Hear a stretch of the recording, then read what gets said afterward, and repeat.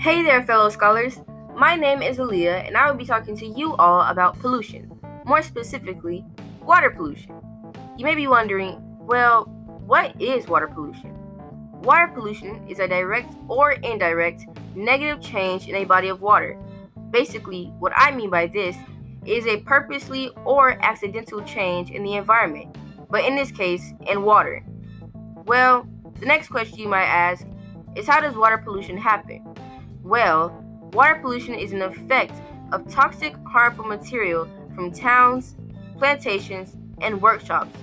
This just means that farms, factories, and cities all contribute to water pollution. There are 10 different ways that water can be polluted.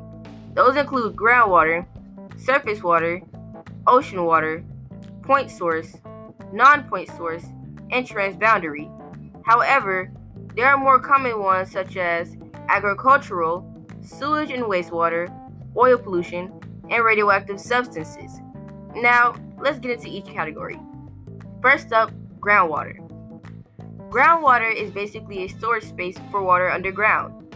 There's roughly 40% of Americans that use groundwater as the main source of fresh water. Groundwater can be polluted by harmful chemicals from fertilizers or pesticides. A fertilizer is a natural or chemical material added to land or soil to better its fertility. A pesticide is a material used to destroy bugs or other living things that are bad for the environment. Once groundwater is polluted, it is very dangerous for humans to use. And for some, because groundwater is our only way to get fresh water, polluted groundwater affects them more.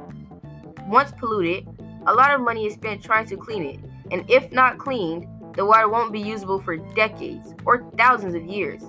Not only is there a lot of money spent and time wasted, but pollution can also spread by lakes, oceans, and streams. Next is surface water. Surface water is what fills rivers, oceans, and lakes.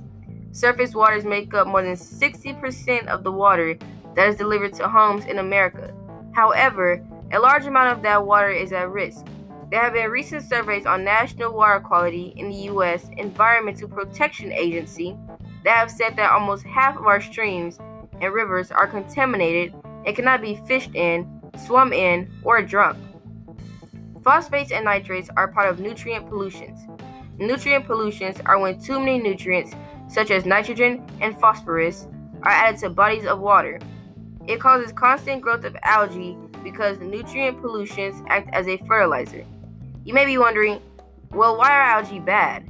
The constant algae growth can permanently and completely change the formation of the food chain. This can cause a huge decrease in marine mammals, seabirds, shellfish, etc. Marine mammals are mammals that depend on the ocean and other water sources to live. Marine mammals include polar bears, whales, sea otters, seals, and manatees. Even though animals and plants need nutrients to grow, due to farm waste and fertilizer runoff, they have become a huge problem when it comes to pollution. Third up is ocean water. 80% of pollution in the ocean comes from land. Cities, farms, and factories send heavy metals, chemicals, and nutrients to estuaries and bays by rivers and streams. After reaching into bays and estuaries, it goes out into the sea. While these materials travel by streams and rivers, debris, such as plastic, travels by wind or gets washed in by sewers and storm drains. Seas can also be ruined by oil leaks and spills that come from factories. The ocean can suck up almost 1/4 of man-made carbon. By man-made, I just mean anything that is made or created by humans. Now, what is point source pollution? Point source pollution is when pollutants stem from a single source. This is just another way of saying where pollutants come from. Some examples of these are effluent, also known as wastewater, which is released by an oil refinery, manufacturer, or even a wastewater treatment facility. Even though point source pollution comes from one place, it can change miles of oceans and waterways. Now, what is a non-point source? Well, a non-point source is a little different. Non-point source pollution is pollutants that come from different sites or places. Some of these can include stormwater runoff, waste blown into waterways from land, or even agriculture. Agriculture is just the practice of growing crops, raising animals, and keeping the soil fresh. Since non-point source pollutions come from many different places, it makes it very difficult to control. This makes it one of the main causes of water pollution in the US. Now, when you think of transboundary, what do you think? Well, it has the word boundary in it, so you might be thinking that it has something to do with the boundary or a line. If so, then you are on the right track. Transboundary pollution is what happens when infected or polluted water from one country mixes with other countries' water. Contaminated or infected water can come from things such as an oil spill. Now to the more common types of pollution. First on our list, agriculture.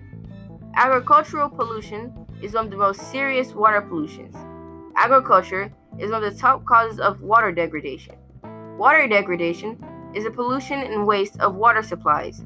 Agricultural pollution is the main cause of pollution in streams and rivers. It is the next biggest cause for wetlands, and for lakes, agricultural pollution comes in third place. And this is just in the US alone. Agricultural pollution is also a huge factor that's responsible for pollution in groundwater and estuaries. Pathogens and nutrients, such as bacteria and viruses, from animals, fertilizers, and pesticides, get washed into waterways when it rains. Nutrient pollution is created when there are too much phosphorus and nitrogen in our air or water. In fact, it is the main threat to water quality in the whole world. It can also cause algal blooms. Algal blooms are a very dangerous soup of blue-green algae, and it is very bad for wildlife and people. Also, wildlife is just another word for animals. When you think about sewage and wastewater, you probably think of all the kinds of nasty stuff. Well, you're thinking correct. Wastewater is just used water. So think about the water that you use when you take showers, use your sink, or even your toilet. However, wastewater doesn't just come from you. It also comes from farming, businesses, and factories. Some materials, such as metals. Stormwater runoffs also contribute to sewage and wastewater pollution. Stormwater runoffs happen when debris, such as oil, grease, road salts, and other chemicals, get carried from solid surfaces to waterways by rainfall. According to the United Nations, there's more than roughly 80% of the Earth's wastewater that goes back into the environment. This is bad because the water is not being cleaned or reused. To fix this problem, in the US, treatment facilities for wastewater decrease the number of pollutants before releasing the water into waterways. Some of those pollutants include nitrogen and phosphorus in sewage, and for wastewater, toxic chemicals and heavy metals. And heavy metals are just metals that have high atomic numbers, atomic weights, and high densities. These facilities clean roughly 34 billion gallons of wastewater every day. However, they also deliver more than 850 billion gallons of unclean wastewater every year. Next up, oil pollution. Cities, factories, and farms, also known as land-based sources, cause roughly half of the approximate 1 million tons of oil to move into marine environments each year. Tanker spills make up for roughly 10% of oils that are in seas around the world. On the other hand, regular operations in the shipping industry make up roughly 1/3, or 33.3%. Not only do factories, cities, and farms contribute to oil pollution, but so does the ocean floor through what's called seeps. Seeps are located on the ocean floor, and it allows liquid to exit through cracks. The very last category of more common types of pollution is radioactive substances. Radioactive substances, also known as radioactive waste, is just any kind of pollution that releases radiation after the environment has released anything naturally. Radioactive waste is created from nuclear power plants, producing and testing military weapons, uranium mining, and hospitals and schools that research using radioactive materials. Getting rid of radioactive substances can be very hard because once in the environment, it can stay for thousands of years.